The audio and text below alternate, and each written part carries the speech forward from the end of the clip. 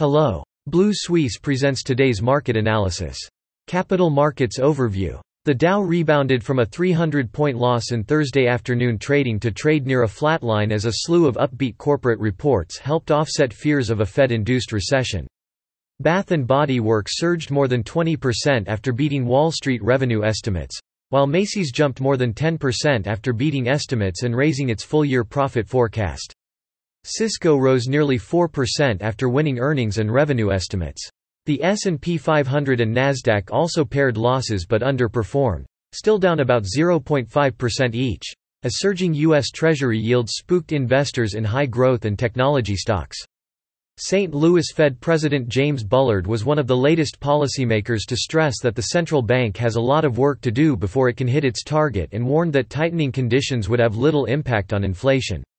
European stock markets fell broadly on Thursday, with the Stoxx 600 down 0.5% to a one-week low of 428, while mining stocks fell nearly 2%.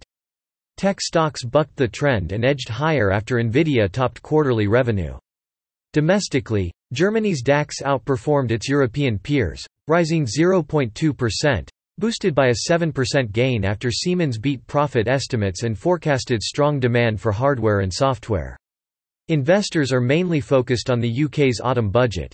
Among other measures, Chancellor of the Exchequer Jeremy Hunt announced that the government would reduce the 45% threshold for the top income tax rate to £125,000 and reduce the income tax, national insurance, and inheritance tax exemptions and thresholds freeze for another 2 years.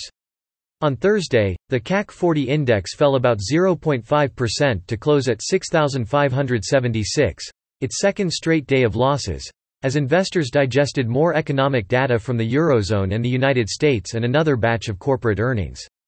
That's all for today. You can read more on our website at bluesuisse.com.